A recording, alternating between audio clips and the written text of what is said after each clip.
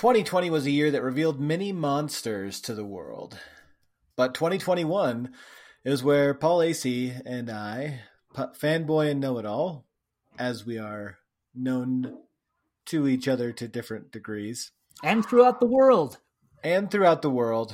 are tackling monsters in cinema. Not all of them, but some of the big ones. And some bigger than others. It's monsters galore as we tackle Godzilla vs. Kong, the 2021 release, as well as Attack of the Monsters, a 1969 release. We got oldies, we got goodies, and a lot of baddies.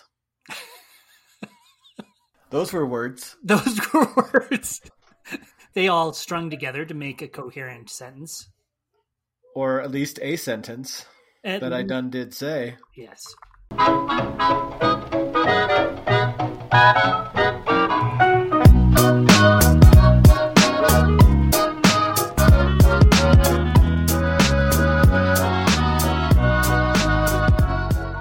What is up, my nerds? Welcome inside Pop Culture with Fanboy and Know-It-All. I'm Jake. I am Paul. And I am trying to artificially up my energy levels. So if I sound weird, that's why. Are you feeling tired today? Is it just the weather? Is it?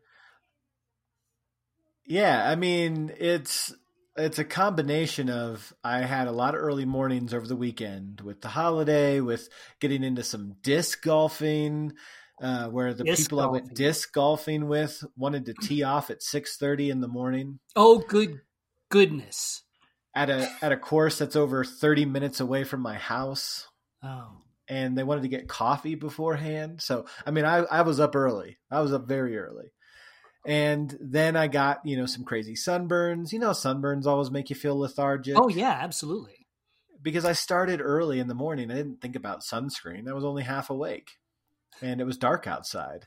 And so then I got burned. And then I felt lethargic from that. And then we had holiday hosting things outside where it was nice and warm, but also, contributed to that lethargy of the sun condition that I just mentioned.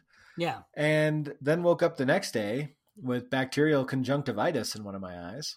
Oh, that's disgusting. Yeah, it's gross. It is gross. I'm just tired of it. And now we've got a thunderstorm, a snow thunderstorm. Where I'm at. Do you have a snow thunderstorm where you're at, Paul? Actually it's more like snow thunder clouds right now. No actual precipitation just yet, but it's looking gloomy. And I think that we just had 2 nice days of weather here. 2. And already I'm spoiled. I'm ready for it to be 70 all the time. But here in Colorado, it's bound to snow sometimes in May, June. I've even seen it snow on the 4th of July once. So yeah, I'm welcoming everybody back inside our crazy brains and my crazy lethargic brain by trying to be hyper excited. We'll see how that turns out in the recording. What I'll probably sound like is a dumb, tired oaf who's just talking louder and only marginally faster. I'll get you arguing about something. That'll wake you up. That should do it. Of course, we'll get to the most least important thing, but we had Godzilla vs. Kong, the latest in the modern anthology of Godzilla and Kong films. And it's hit HBO Max and theaters near you as things start to open back up. More and more theaters are accepting patrons back into the fold. And I kind of think that it's one of those movies that actually deserves to be seen on a big screen. Don't you think? Deserves to, and maybe has to be watched on a huge screen. That sounds a little bit like foreshadowing for what you might perhaps, perchance, to dream. We'll see. Another film that we decided to watch, since it was like a versus film, is a return to the Hurt So Good segment, a favorite of ours, where we watch bad films and talk about whether or not they're bad enough to be good to watch. And Paul picked it out this time. It goes by 2 different titles. So that made it a little bit tricky for me to find at first, Paul. Oh, really? Yeah. Do you only know the one title? I know both of them, but I've never only found it but by the one title. Okay. Which is Attack of the Monsters. Attack of the Monsters. Yeah. Correct. 1969 monster, really like a monster versus film with a little bit of a plot thrown in to move things along. That ends up making it even crazier. But this monster film, although ostensibly could have been aided by the big screen, was kind of developed for television, if what I read is correct. They're sort of developed to be Saturday morning, monster movies. No. So here's how it happened. Well, we don't. I'll get into this when we actually talk about the movie. But I think in Japan, where it originated, it was definitely designed for the big screen. But here in the United States, it never made it to movie theaters. It just landed on television as Attack of the Monsters. Yes. UHF TV was what helped they needed some content. So the UHF stations would pick up for Saturday afternoon matinees for their creature features, their double features. I told you my brain was tired. I'm going to have to pray you, Jake, like I always do. I'm out. I need a sub. I'm signaling to the coach on the sideline. We're going to get a sub in here. And he's turning me back. He wants me to finish my humiliation.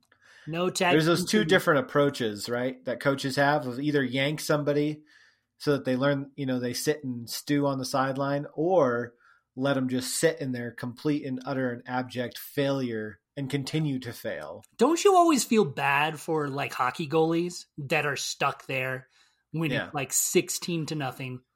I always feel terrible. Just piling on. Yeah, that's not good. That's not right. I had to face that with my own son this last football season. Did you really? I was decided to coach my son's football teams, and with my oldest, he got into playing some quarterback, right? A position I've played in my own life, and he had originally wanted to play wide receiver, and I thought that would be great because in all of our practices, his arm was okay, but he wasn't showing me stuff that made me think, he's going to be the next in the line. But we get next in the line. That's right. The line that started with me. Yeah, exactly.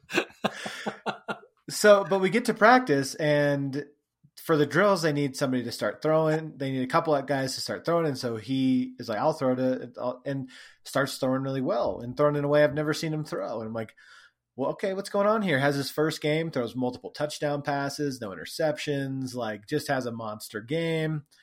And then it comes to game 2, Paul. And by the 4th interception and 0 touchdown passes, the poor guy was in tears and he was feeling it. And he's a very confident young man. He does not get to this point often. And he was begging to be pulled out. And so I had to make that decision as the coach of, do I pull him out, or is this an opportunity to teach him to stick through it in the face of adversity and keep trying? And I made him stick through it. Did you really?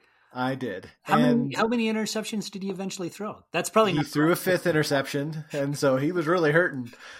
But then he came back out again, and he got 1 touchdown to end the game. So it wasn't a total it wasn't a total wash. So did that build up his confidence again? Just that 1 touchdown pass? Did he feel like, I can do this? No, he was still ready to not play the next week. And so I had to do a whole lot of coaching and heart-to-heart talks with him over the next week to get him ready. Punishing for the next game. Telling him no I didn't punish him. I went the real heartfelt, it was like every night was like a scene, the same scene from that sports movie where the coach / father sits down and has the heart-to-heart with his son.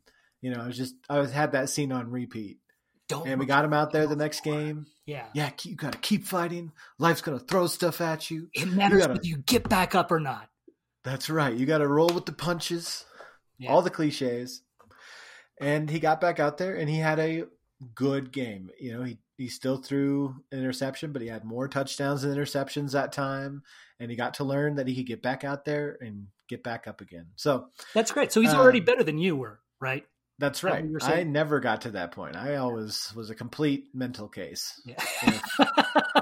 I threw even one interception, like the classic story that I laugh about myself, and then we'll move on from the sports psychology and on to the, back to the monsters. This all stemming from the fact that I need to get pulled from this podcast, and I'm proving it right here. But I had the most epic game as a junior in high school where we were playing our rivals, and we went into 4 overtimes.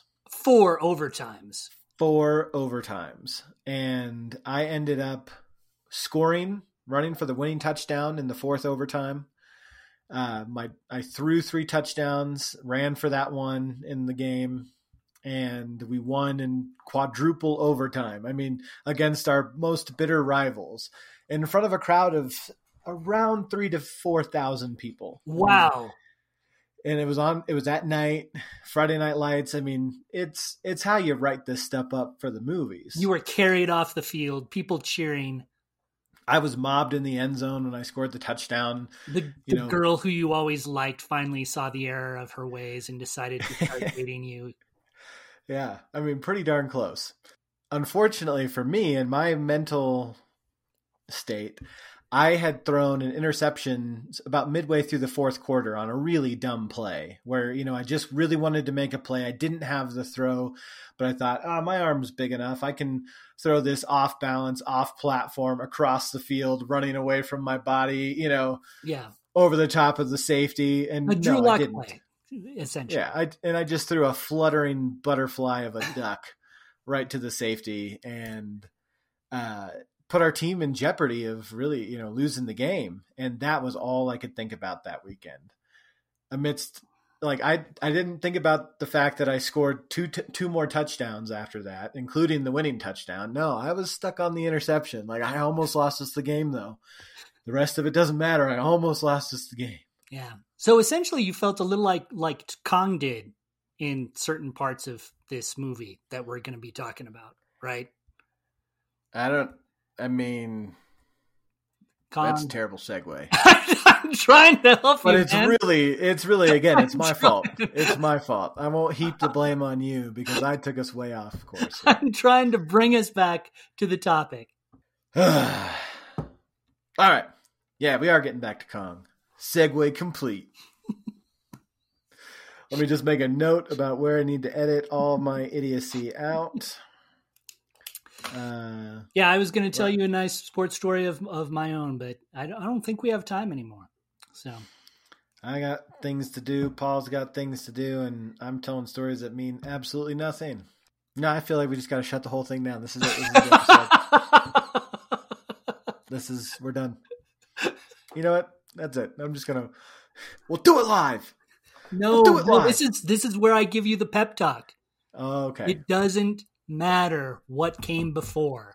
It matters what you do in this next moment. This next instant will define this podcast. You can do it. I believe in you. And that's the boost I needed to get us to the segue. It's time for Godzilla versus Kong. Then it's going to be Gamera versus Guaron or Attack of the Monsters. And then it's going to be the most least important thing. And I'm going to stay awake for all of it. Unlike the films? ?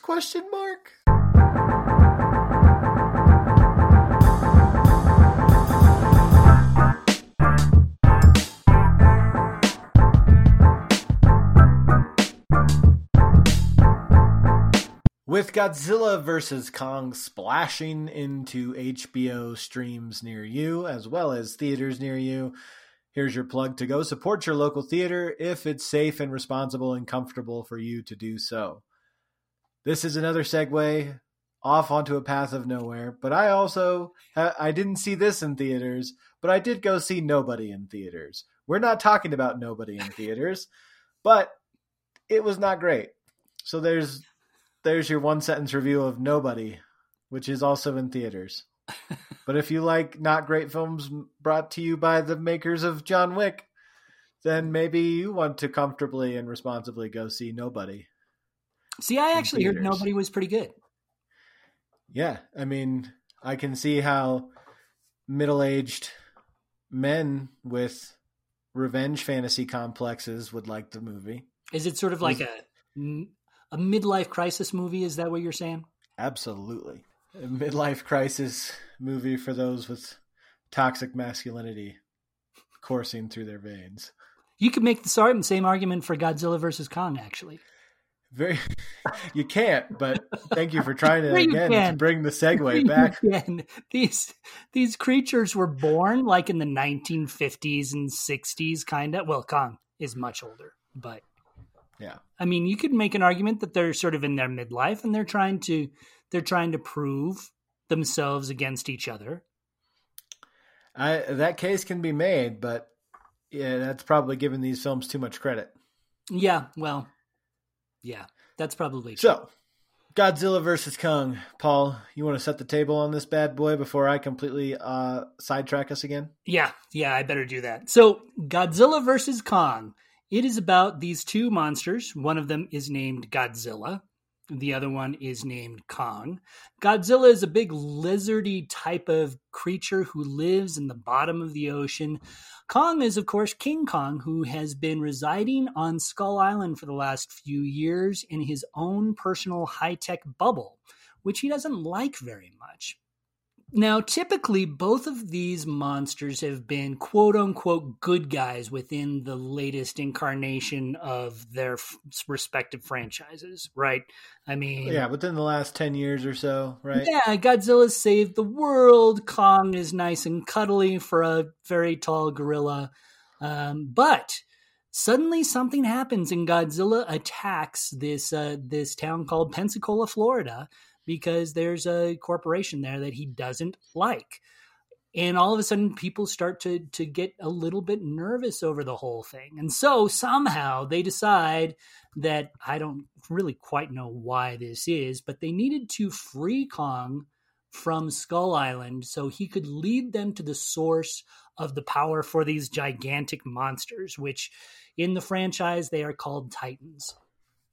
But the catch is that Godzilla and Kong apparently have this millennia-old rivalry. There's old pictures of them fighting each other in, ancient Egypt and on cave walls. And so they're worried that if Kong leaves Skull Island, all of a sudden Godzilla will attack.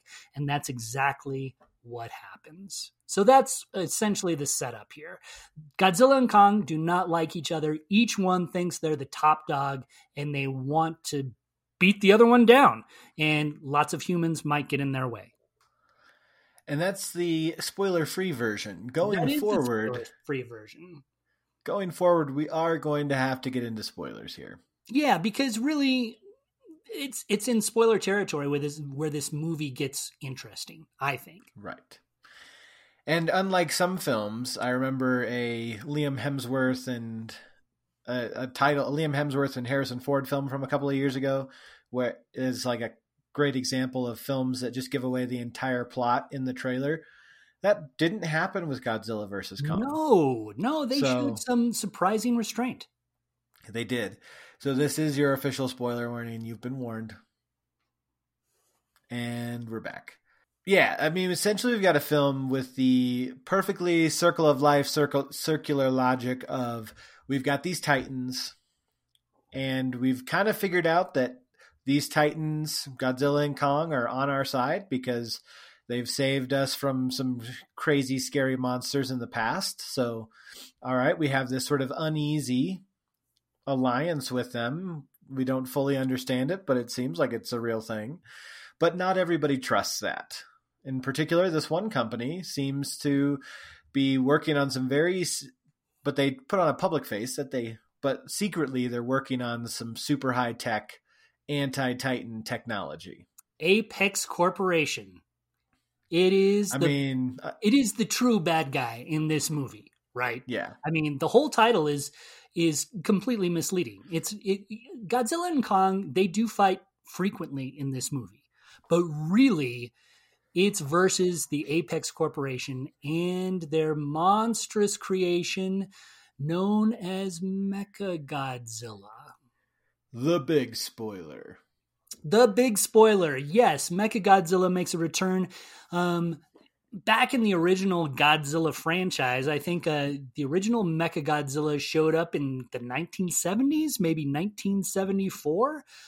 He has showed up in several monster movies, actually, several Godzilla movies in different incarnations. He always seems to be created by a different company, a different alien race. And he has been one of Godzilla's most notorious adversaries. And he is that again this time. It seems as though Mechagodzilla, created by the Apex Corporation, in a sense, because the main dude, the CEO of Apex, doesn't like the idea of these monsters, being the big top dogs on Earth.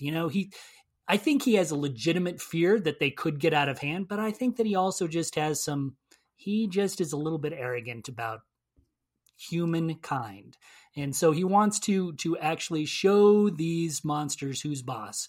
And his Mechagodzilla is what he uses to do that. Somehow he fuses this humongous tech robotic creation to the skull of Ghidorah. The big old 3-headed dragon monster that Godzilla faced off in his last movie.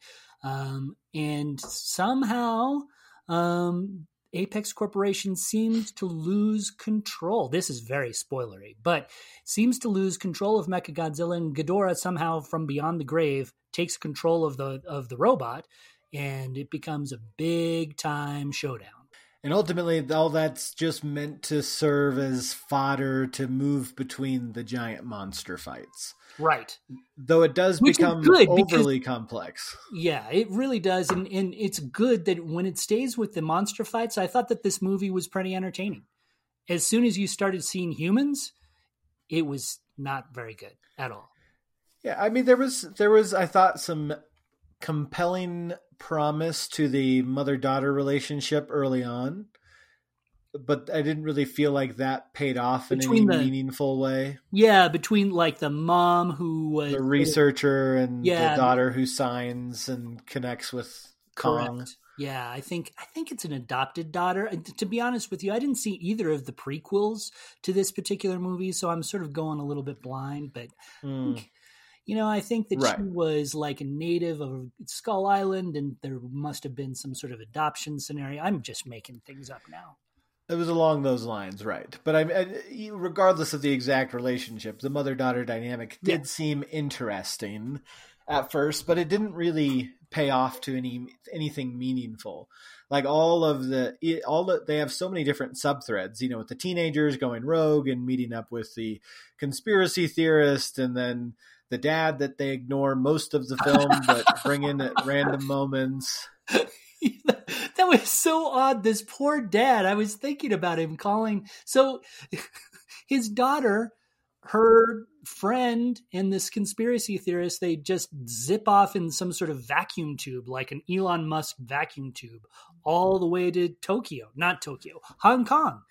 And the only role that the teen daughter's dad actually has is just frantically calling, wondering where his daughter is. As he goes around the world like, well, I hope she answers her phone soon. Seems like a really irresponsible family to me. There's a couple of problems here. This was another film like another HBO Max film that we just talked about, Justice League, that used an inordinate amount of random and not completely consistent slow motion. Where like certain things in a scene would be slow motion, but not everything would be slow motion. But it wasn't because somebody was in super speed. It was for cinematography effects of some kind. But yet you're just really confused as to why, King Kong's hair is flowing in slow motion, but the boat's moving in fast motion. You got fun stuff like that mixed in. I will say, outside of a couple of times where Godzilla's face seems a little bit too malevolently gleeful, I really did appreciate the monster effects and the monster fights. The CGI was really good, I thought. Yeah. I thought much better than Justice League or Wonder Woman or things like that we've watched, big CGI spectacles. And I imagine this would have been a blast to watch on an IMAX. Yeah, on the big screen, I do think that it's very ironic that we have these gigantic monsters being stuffed into our small screens at home, right? Even though most of our screens aren't necessarily that small anymore, it does still feel like you want the drama of these massive creatures to be on that IMAX, right? So you can get the feel of their power and their strength and their massive size. I also watched it at home, but I'm actually thinking about going to see it in the theaters just to see what it's like. And this was actually just as a little aside, this was the movie that kind of sort of relaunched the movie industry, or at least they hoped. This was the first big blockbuster to come out in theaters since last summer, and Tenet. Right. And I think this one in particular, of all the superhero and action films that we've talked about, this one in particular really would benefit from what even our big screens at home cannot translate, and that's the big speaker experience. Yeah. There's something about the way that the huge speakers that a lot of theaters have now, and especially the IMAX have right now, you can hear my children's voices being projected through them as we speak. They're shouting through. It's basically IMAX levels here, but I know they're really loud because I have my AirPod Pros on mute the ambient noise setting, and I can still hear my children. So I apologize to everyone else, but I think about watching certain films like the Christopher Nolan Batman trilogy, or a Denzel Washington film called Safe House from several years ago, where the impact of gunshots and of punches and kicks and blasts of all kinds, really you just feel them thumping in your chest as they burst through the speakers. And with Godzilla versus Kong, with all the mighty roars and laser blasts and punches and explosions and buildings crumbling, that is one where you need that physically visceral experience of the sound, the vibrations from the theater speakers rocking your body. And I think it's a whole new experience at that point. I totally agree. And of course, we're just guessing because, we saw it at home. But it does seem like it would bring something that the home experience just can't deliver on. And I think that big bonanza of special effects, big screen, big noise, big monsters, it almost needs that treatment because the story itself is not anything to write home about. And so I think you kind of need that spectacle for this movie to work. And when you don't have that spectacle, the movie kind of suffers.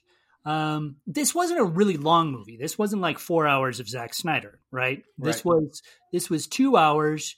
A lot of it was pretty entertaining.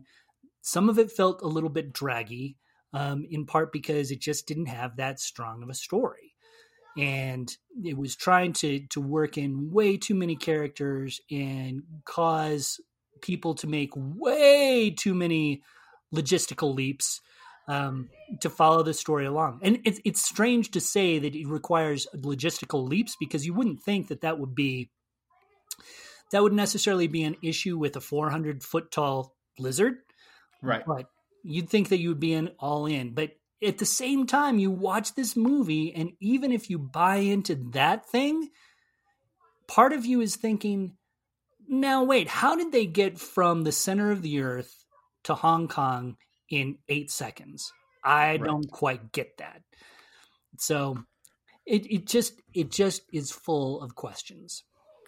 Yeah, it's absolutely a turn your brain off at the door kind of film. If it's going to be successful, I saw people arguing about it on Facebook and, in a group where a bunch of people were, oh my gosh, Godzilla versus Kong, it was amazing. I loved it. And then another guy coming in and being like, I listened to your recommendations and I went and saw it, or I saw it, on HBO Max and it was dumb and it was stupid and the acting was bad and the script was bad. And all this stuff was really just dumb and underwhelming. And then they came back and were like, well, yeah, if you want script and if you want acting, and if you want this good story, then go watch a different film. Don't watch a Godzilla versus Kong film. And it's turned into this partisan fanboy versus know-it-all fight online, amongst absolutely. People. And there's a truth there in that you do just have to kind of say, hey, look, I'm not here to learn anything. I'm not here to be gripped by a story. I am here for the thumping of giant lizards and monkeys, bashing it out in the ocean and in the center of the earth and in Hong Kong.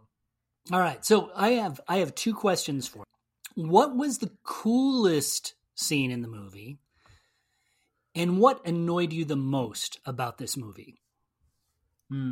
I think the coolest scene in the film was probably the first showdown between Godzilla and Kong that takes place out in the middle of the ocean with these aircraft carriers. And I like the sort of you have a little bit of that Jaws effect, the impending doom of, wait, Godzilla's coming and we're out in the middle of nowhere.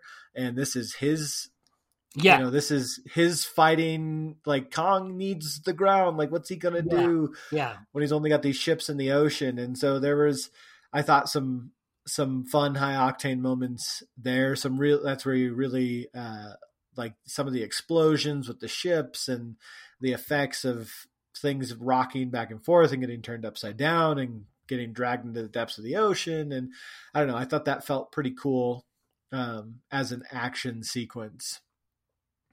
What I was most annoyed about, that's a good question.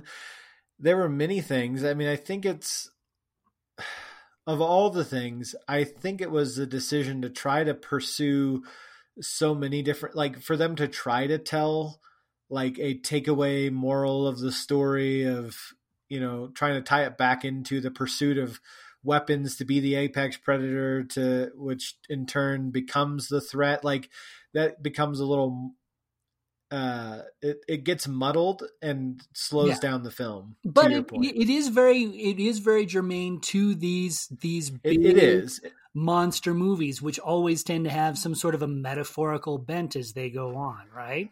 Right. You got to have some of that, but just the way they tried to get really smart in sci-fi, I think it was a little overwrought instead of just letting it kind of happen. I think you could have that storyline, but the way they tried to wrangle in and stuff it with, here's all the scientific stuff to make it sci-fi, and then here's the moralizing stuff to give it a point, and here's multiple individuals and their relationships that were never really going to pay off. And so I guess just the fact that they tried to shoehorn all of that rather than letting the simple story be as simple as it needed to be, that they tried to make it, they over convoluted it when it didn't need to be. Yeah. I think for me, I really loved the Hollow Earth. Not the theory. I thought that was, I don't know, it felt weird to me, but the realization of this world I thought was pretty cool. And especially the idea that you have essentially 2 land masses that you can hop on, and one is above your head. And if you go to a certain point, then you sort of float, and the gravity to that other place sort of pulls you. I really liked that. I really liked some of the monsters that we saw really briefly in the Hollow World. I wanted to know more about that. It was a very intriguing little area that I really appreciated. I thought it was pretty cool. Even when Kong was fighting those like flying snake things, I thought that was nifty. A little gory. Snakes being pulled apart by Kong. That was pretty extreme. Having their brain juices sucked out. Exactly. It was a little like a smoothie. A little bit grotesque. So that was, but it was still fun and exciting. And I think, if I had tickets to see the Hollow World, I definitely would. The most annoying part of it was something that I was not expecting. Millie Bobby Brown. Oh yeah. Millie Bobby Brown. Yeah.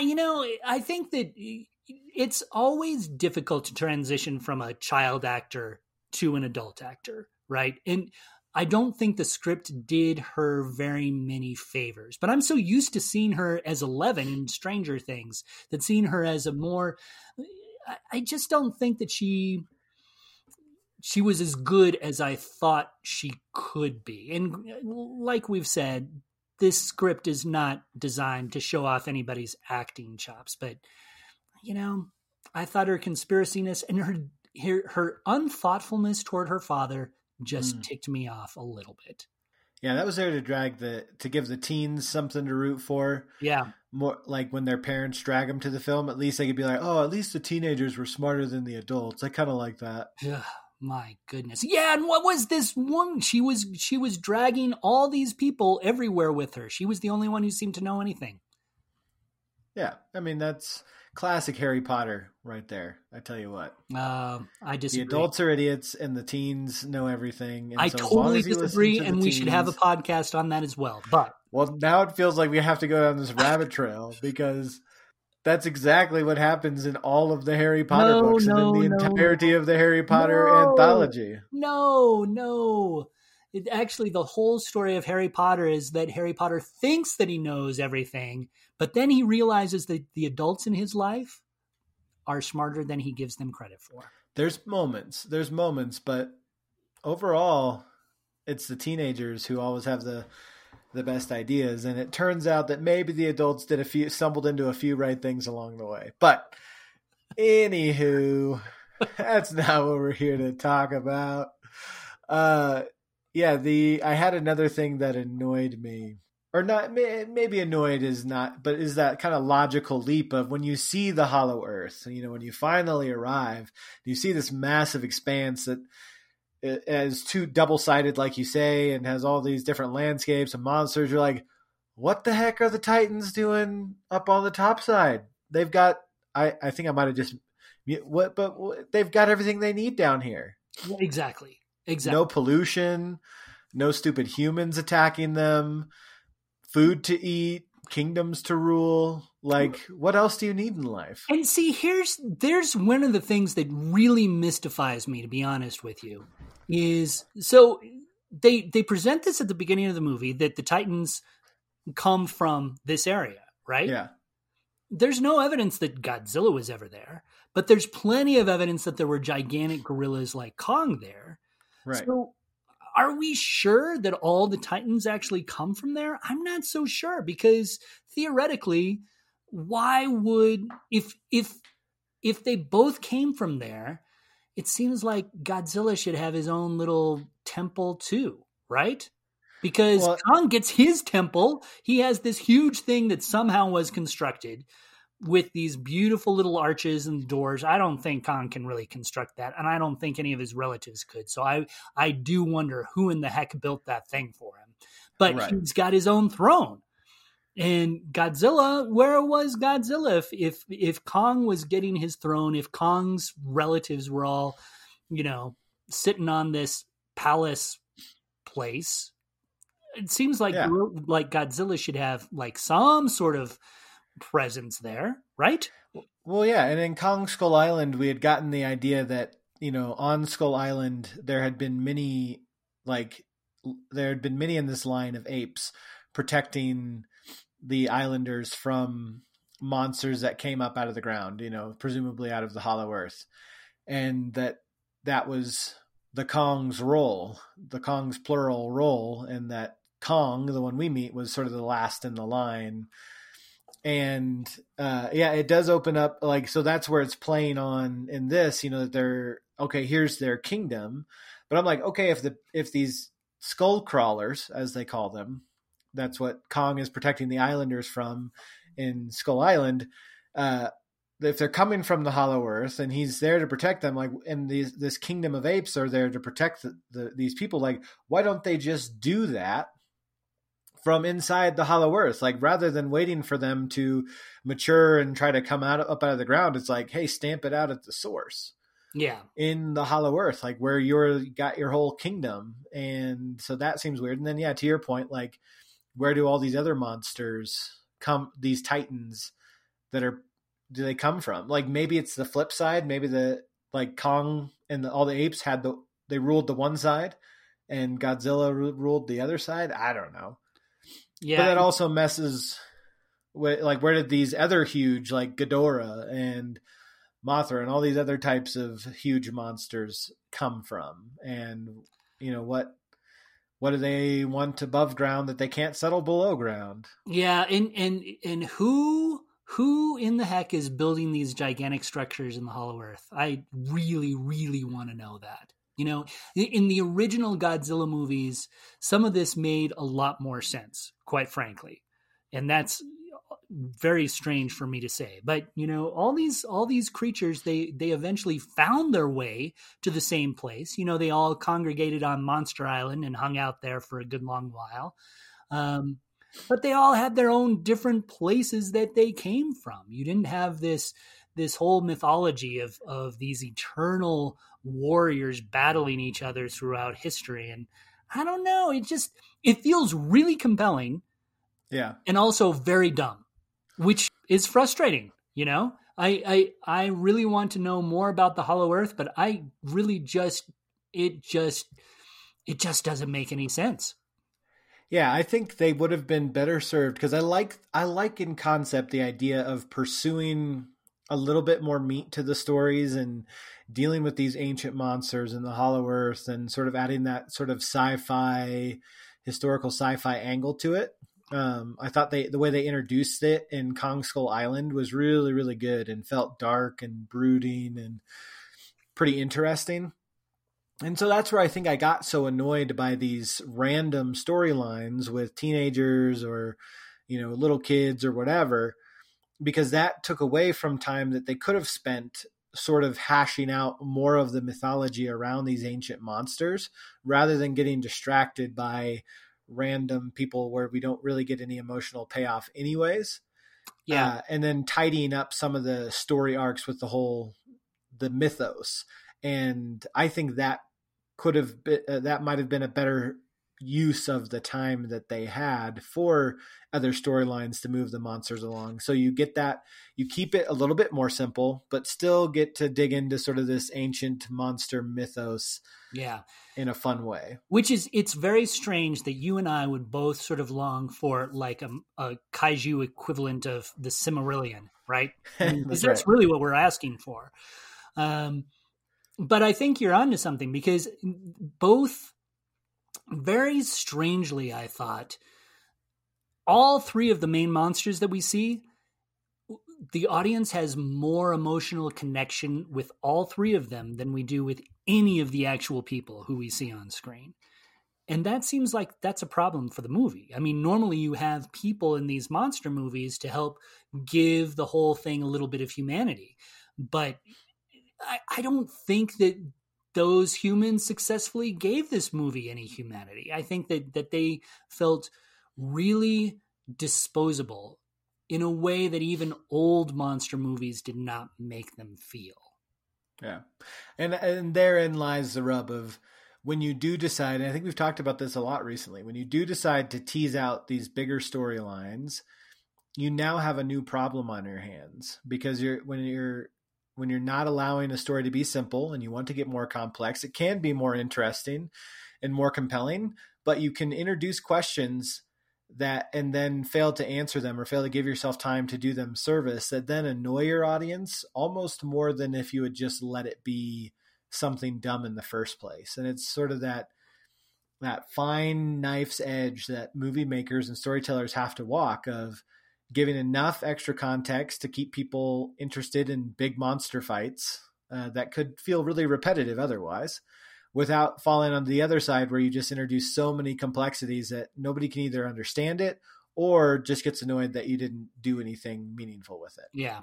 I do think that in some ways those broader storylines, like if you think about a future movie about the Hollow Earth, exploring that world a little bit more, I would definitely pay money to see that world in a way that I would not have paid to see Zack Snyder's version of a dystopian superhero wasteland. Yeah. But ultimately what you have are two people picking apart what is really supposed to be a dumb monster movie. And if you're there, if you just want Godzilla versus Kong for the carnage, hey, I think it delivers on that front. I do too. Even if it misses on some other fronts. I totally agree. The action sequences are kind of super fun here. And Yeah, it's one of those movies where I wish in some ways it would have just been all monsters fighting monsters. Paul, what numerical rating out of 10 would you give Godzilla vs. Kong, the 2021 version?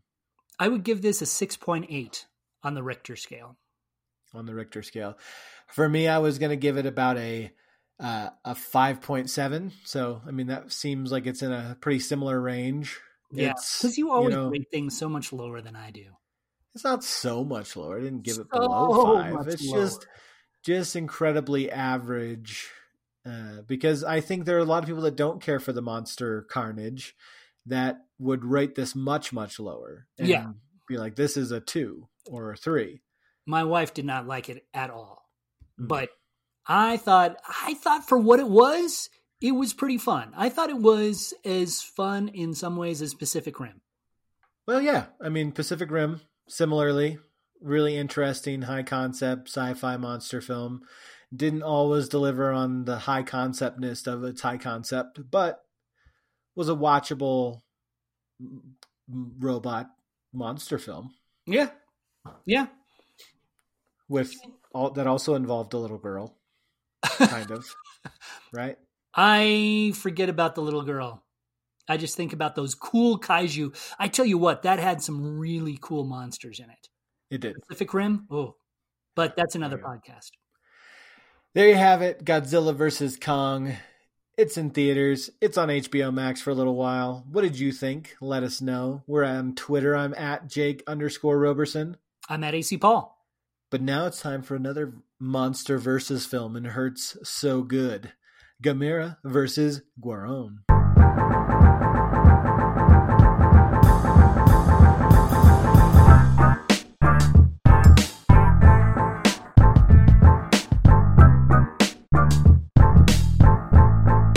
Also called Attack of the Monsters, Gamera versus Guaron. I don't know if I'm even saying Guaron right.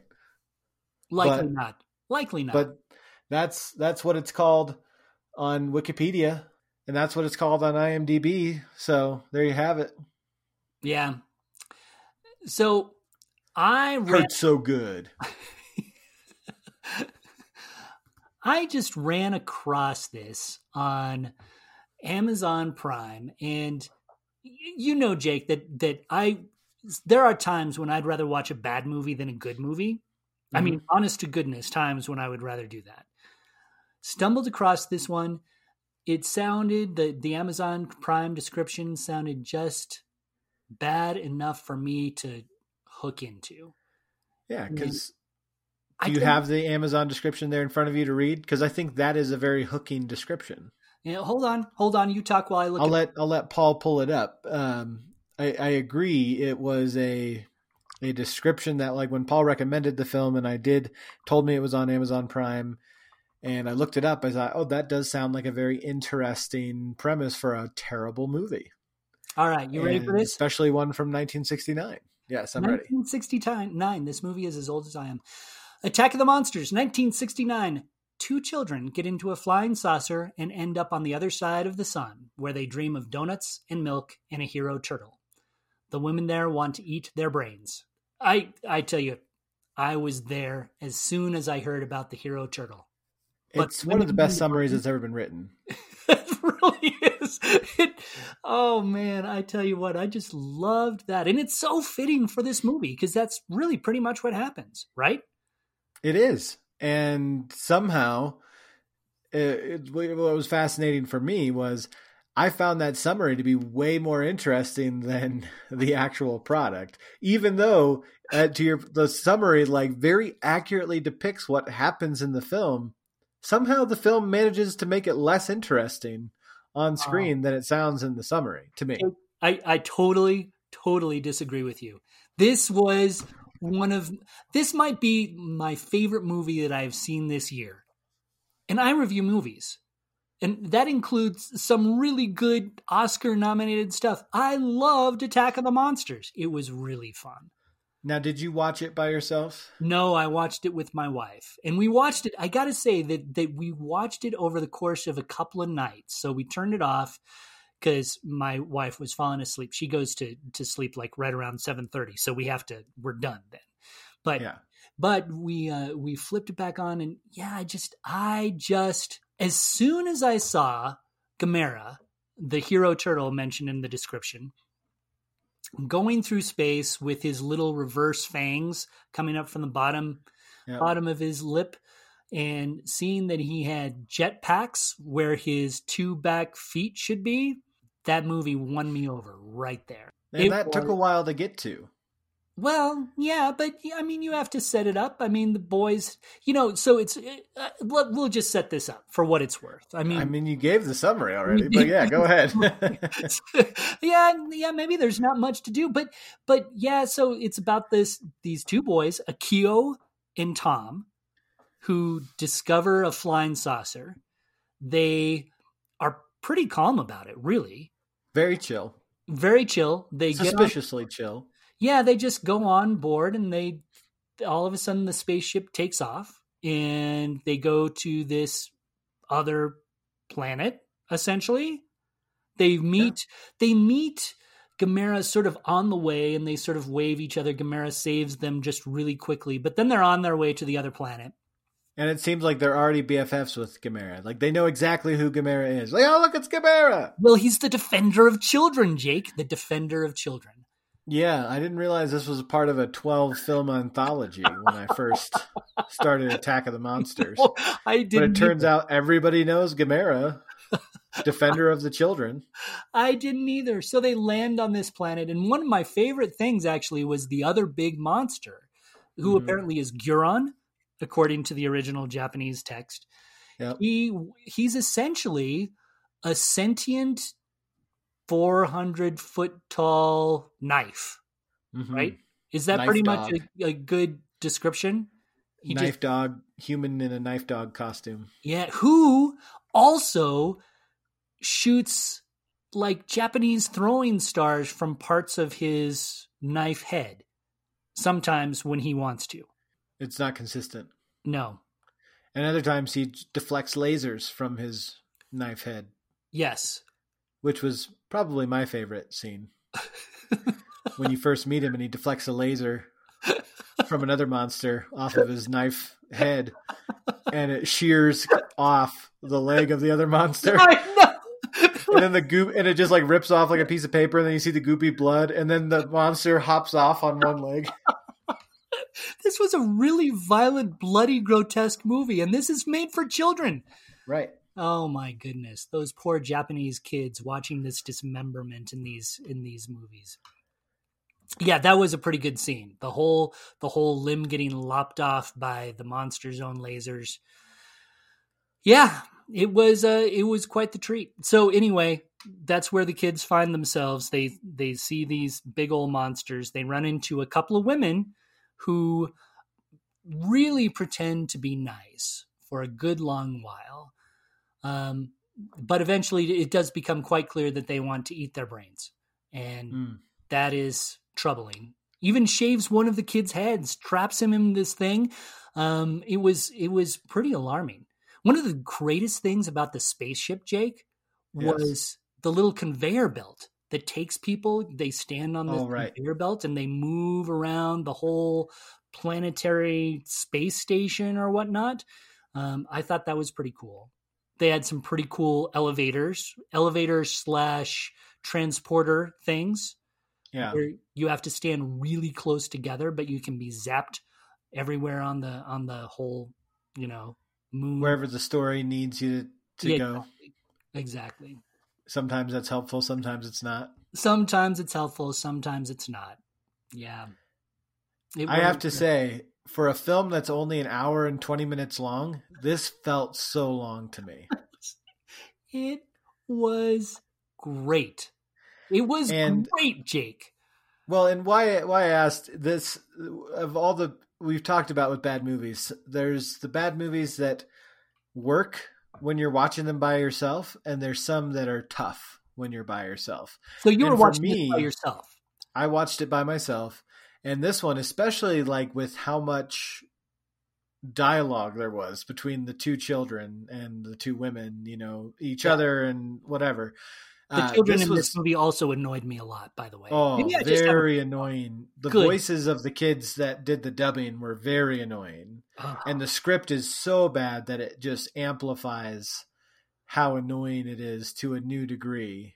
Akio, Tom, Akio. It's like WALL-E, except with really irritating. Like, my mom hates the movie WALL-E because of the WALL-E, Eva. She hates that. That was this with even more annoying actors doing the dubbing. And where you could oh man, there'd be a whole lot here to make fun of if there were people to riff with. But as it was, there was too many gaps between the action sequences and the gore for it to be really fun by itself. Because so much of the film, especially at first, is dialogue heavy, which is really annoying, to the point where I think my wife asked, she kind of passed by at one point and she's like, are you having flashbacks to watching the Star Wars holiday special where it's just irritating Wookiee noises for an hour and a half? Listening to the dubbing for this film was not that bad, but it was in that vicinity. Oh my goodness. I really enjoyed this movie beyond description. I really did. And it is available, to your point, for those who have Amazon Prime subscriptions. It's available to watch free of charge, or free of extra charge, I should say. Free of extra charge. Yeah. And I do have to say, it is a bad movie. The kids are super annoying. The special effects are pretty laughable. If you're, I think that it would be, this was a much more enjoyable movie for me to watch than the North Korean movie that you and I and Tim talked over on a podcast a while back. Mm-hmm. That felt not nearly as much fun as this one did. Right, because that one was supposed to have a serious message to it. Correct. It was a propaganda North Korean film, right? Right. So much more dramatic, even if badly so, than this one, which is really meant to be a fluffy kids film that just happens to be kind of gory. Yes. Well, and sort of serious. It's meant to be sort of an action-packed movie, right? But I think, man, I don't know how you can dislike a movie with a gigantic turtle with jets for back legs sometimes. Right. Yeah, nobody's that heartless, right? And who swings around a bar that suddenly materializes somewhere, like a gymnast. Yes. Performing. I love that from the featured storyline plot summary on IMDb says, finally, Gamera rescues the children while fighting Goron, a monster with a giant knife for a nose. Gamera kills Goron while doing gymnastics on a parallel bar and takes the kids home, where the kids hope for peace, understanding, and the end of traffic accidents. Oh yeah, I love that gymnastics scene. That was worth waiting through 100 minutes of the film, no matter what. It was charming. And it's not even a 100-minute long film. It's only an hour 20. Yeah, 80 minutes. 80 minutes. Yeah. Not bad at all. It's one where almost you get all the entertainment you need out of reading the IMDb user reviews. There are some very entertaining reviews on IMDb, sort of like with the sugar-free Haribo gummy bear reviews on Amazon, where the reviews are almost worth as much as the product itself, because there's some good laughs to be had. One of the interesting things that I found, Paul, and I was curious, so I think you answered this question for me earlier accidentally, was a lot of the reviews are very positive of the film because people watch them in the Saturday afternoon matinee format back before the graphics would have been as awfully bad as they are now. And so when they would have been more accepted as, hey, this is kind of like how bad all these movies are these days in the 70s and late 60s. And it's on TV and it's a monster movie and it's got kids. There were a lot of people that genuinely had very fond and positive memories of watching these movies as kids. Oh yeah. Yeah. I think when you grew up, this movie, as I mentioned, is just a little bit older than I am, but I remember when I was a kid, these monster movies were not joking matters. Like this, if I had seen this on TV when I was 6, this would have been true excitement in my world. And I think that it does show that today's children are just spoiled rotten, because the special effects can be so good these days that you don't have a really good appreciation for these live effect type of movies. And granted, even back, I remember, and I think I've even told this to you, Jake, one of the big thrills of my childhood was actually watching Godzilla versus Monster Zero, who is King Ghidorah, on this show, a local show called Shock Theater, right? I stayed up till 11 o'clock. I begged my parents to let me watch it. I was 9 years old. I was so excited. And even then I could see that it wasn't a great movie. But still, it was a big deal to me to watch an actual monster movie when I was 9. So I do think that there is a certain charm that maybe people today just don't appreciate. Could be. Speaking of people today, what I'm interested in, and we'll have to see if we can track this down for a future podcast, is that they continue to make these films. We mentioned that this is kind of a part of the series, and Gamera versus Goron is the 5th entry in the Gamera film series. The 12th entry came out as recently as 2006, and in English is called Gamera the Brave. And I do kind of, it's listed in Wikipedia as being the 2nd reboot of the franchise, which now being 15 years ago makes me think perhaps that 2nd reboot didn't go very well since there weren't a slew of follow-ups. But we could get more Gamera movies in the future. I may become a Gamera fanatic, honestly. I would like to watch that. I will not be that happy if it turns out to be a gritty reboot without the jets for back legs. But yeah, if it gets too serious. My hope is that it still retains the charm of the original Gamera. Well, there you go. Paul, back to the numerical rating now on the minus scale of negative points. How good did, I mean, you already previewed how much you liked the film, but how good did, or how bad, how hurt so good was Attack of the Monsters for you? It was -8. And honestly, if just to let our listeners know, every once in a while, Jake and I participate in bad movie parties. This feels like it might be a contender. Yeah, I imagine that, I have the rating that I'm coming in here with because it was the rating that I had watching this alone, but I do see the potential for this film to go up if I were to watch it with others and be able to vamp and riff and, let the comedic energy roll. But as a standalone film, this isn't one that I'm like, hey, if you watch it on your own, you're guaranteed to love it. It's tough to get into on your own. It's no Chinese Salesman is what you're talking about. That's right. It's no China Salesman. It's no, you know what? Even Troll 2. I think Troll 2, as amazing as that is with people, I think it could hold up, watching it by yourself just because it's that wacky and zany. Goodness. This has too much irritation for me to like wholesale recommend it as a watch alone bad film. And for that reason, I give it a negative 5.5 on the Hurt So Good scale. And better than it could be.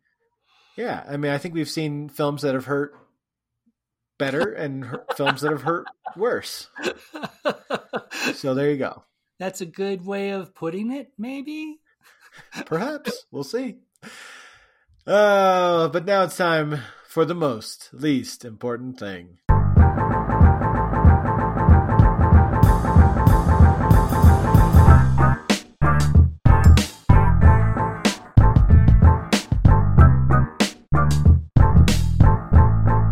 At last we've arrived at the most least important thing. It's the way we wrap up every little show of ours. It's Paul's favorite segment in the entire show because it means he's almost free of me.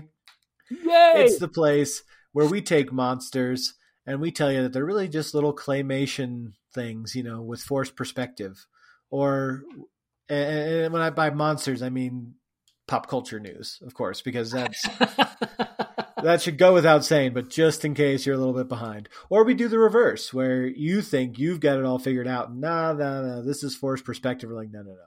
This monster's the real deal. And we blow it into correct proportions. That's what the least important thing is all about. So if you're entirely confused, Paul, what do you have for us today? This is definitely, as we've talked about these gigantic monsters for the entire episode, I wanted to go totally different and tell you about a movie that features no monsters.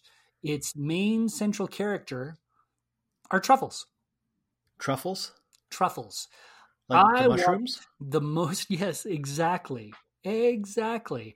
This may be the biggest Oscar snub of the year, quite honestly, because it was left off of the Academy Awards list of nominees for Best Documentary. But it's called The Truffle Hunters. And it is a charming little movie. It's starting to roll out into theaters, and surely it's going to be rolling to a streaming platform near you. But it's essentially just what the title says. It is about truffle hunters. Most of them are old. They go around with their dogs, who they love better than people most of the time.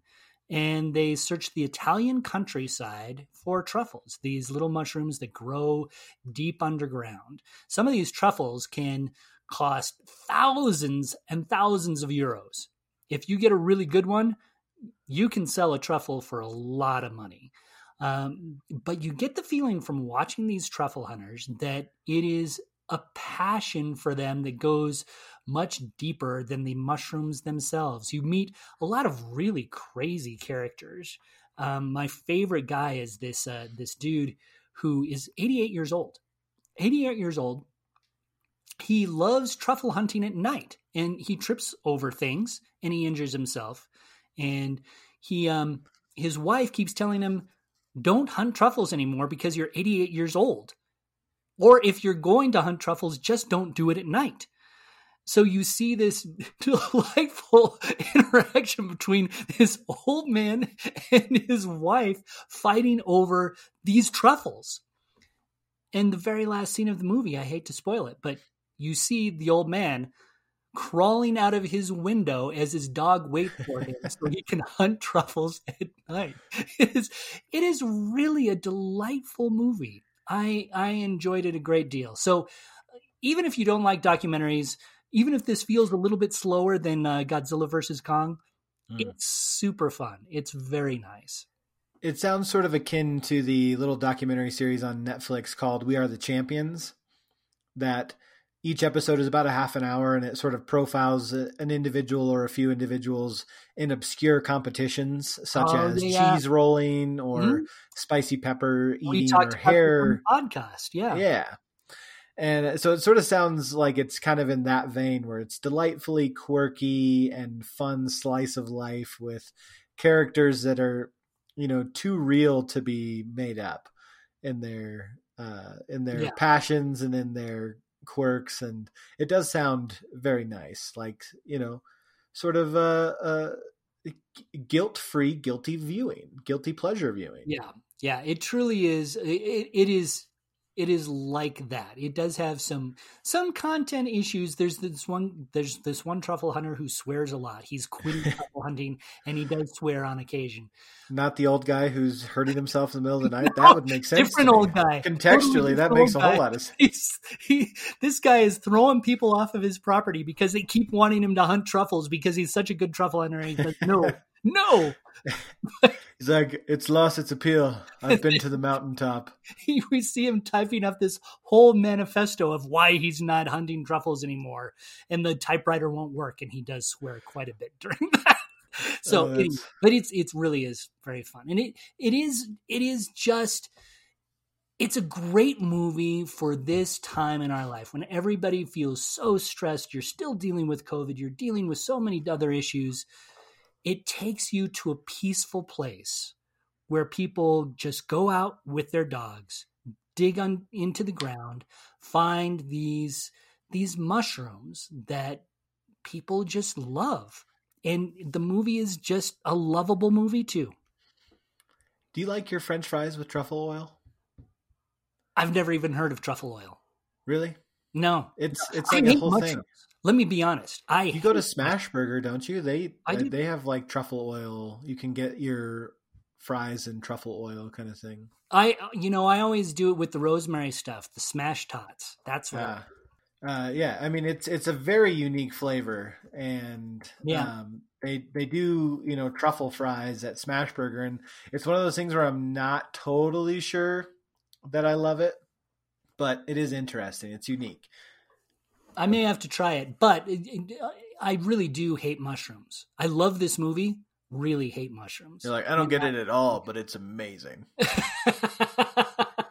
I am here for this. Well, fittingly enough, I also went with something slower, and that's of a piece with the Truffle Hunters, in that it's the type of entertainment that feels like it's a little bit of peace in the midst of all the anxieties that people have, all the fights that rage online. It seems like everybody likes Jeopardy, right? Especially with Alex Trebek for years and years and years and years being pretty much everybody's lovable father, uncle, grandfather, great-grandfather, depending on how old you were when you started watching and what era. Trebek, of course, very sadly passed away within the last year. And they have not yet decided on a full-time replacement host, which brings us to the most least important thing for today. And that is, if you are listening right now between Wednesday, April 7th or Friday, oh, dang it. My math just left me on the fly. For 2 weeks now, and my math, I'm just stumbling through. Friday the 16th of April. If you're watching after that, you're going to have to find it whenever it hits streaming platforms. Aaron Rodgers of the Green Bay Packers, an NFL quarterback and former Jeopardy winner, Paul, is hosting for these 2 weeks, and he's out there lobbying to try to become the full-time host of Jeopardy. And I just wanted to see how that strikes you. Isn't he still playing football? First of all, he is still playing football. I think that probably still pays a little bit better than Jeopardy host. But I guess you need a career after that, right? Yeah, he's getting to where he might only play for the next couple of years. You need a career afterwards. Also, these types of like syndicated TV shows can make a ton of money. I mean, Judge Judy makes more than almost every player in the NFL. Well, and I am sure that Alex Trebek was making a pretty penny, but let's be honest, he cannot have been like a victor on Jeopardy, like on a regular tournament. Was it something with other NFL players? No, it was Celebrity Jeopardy.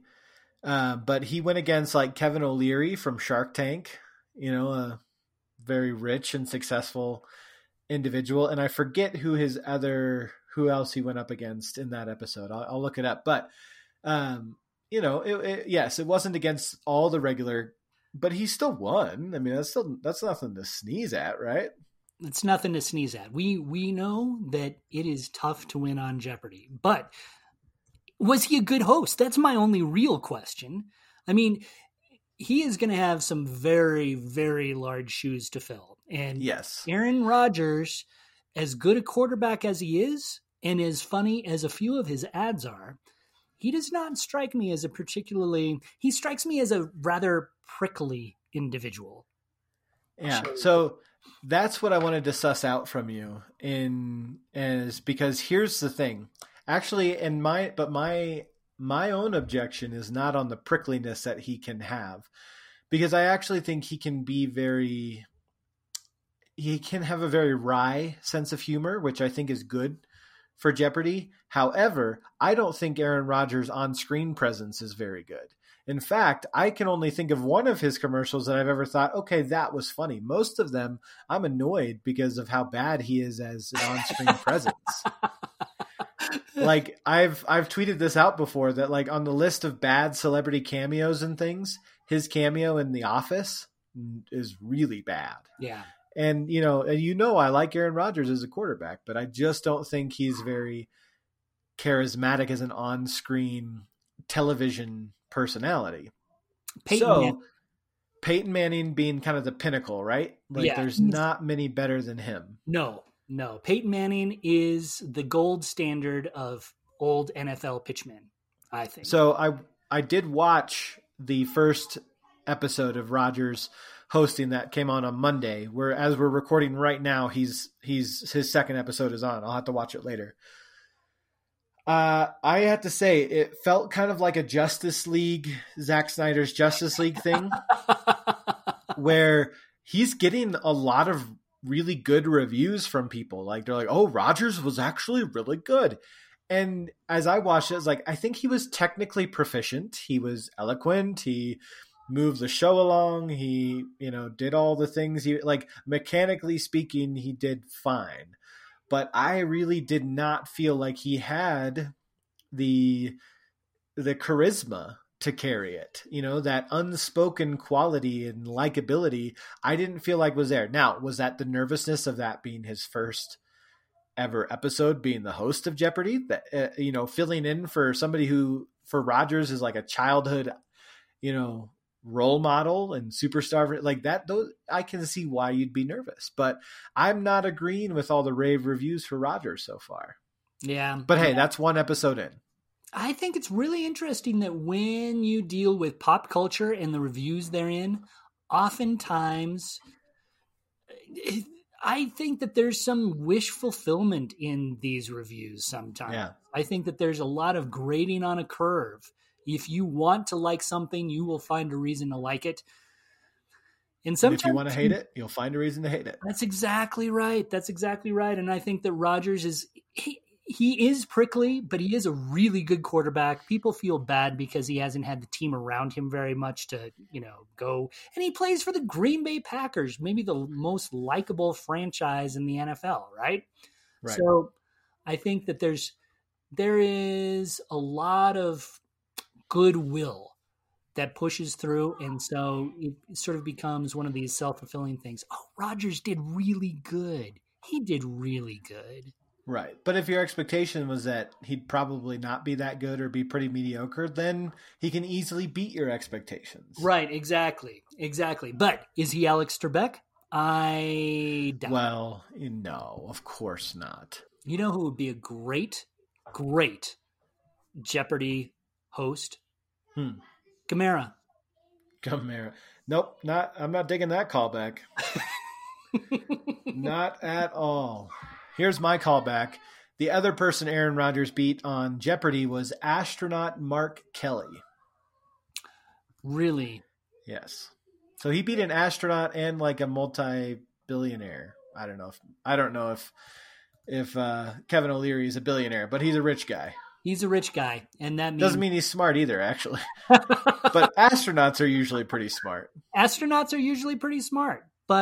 I don't know. There you go. Will Aaron Rodgers be the next permanent full-time host of Jeopardy? Probably not. But he's lobbying hard for it. He's out there. He wants it. Like he's talked about, he'd go clean shaven to get it. He talked about studying hours and hours of Alex Trebek tape. Like he went back and like watched through old episodes to learn from the best. So, he's committed to it. He seems to want it. So that, sometimes that's what it takes. Do you know who I think would actually make a really good Jeopardy host? Mr. Rogers? No, he'd make a terrible Jeopardy host.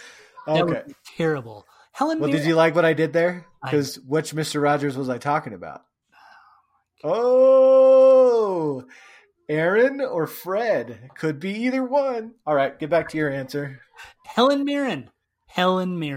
Interesting. I didn't see that one coming. I think she'd be great. I was thinking Peyton Manning. Well, Peyton Manning would be great too. Or here's what I really hope they do. And they just surprise everybody with it, mix it in as they're doing all these guest hosts. I would love to see one with Will Ferrell reprising his role as Alex Trebek.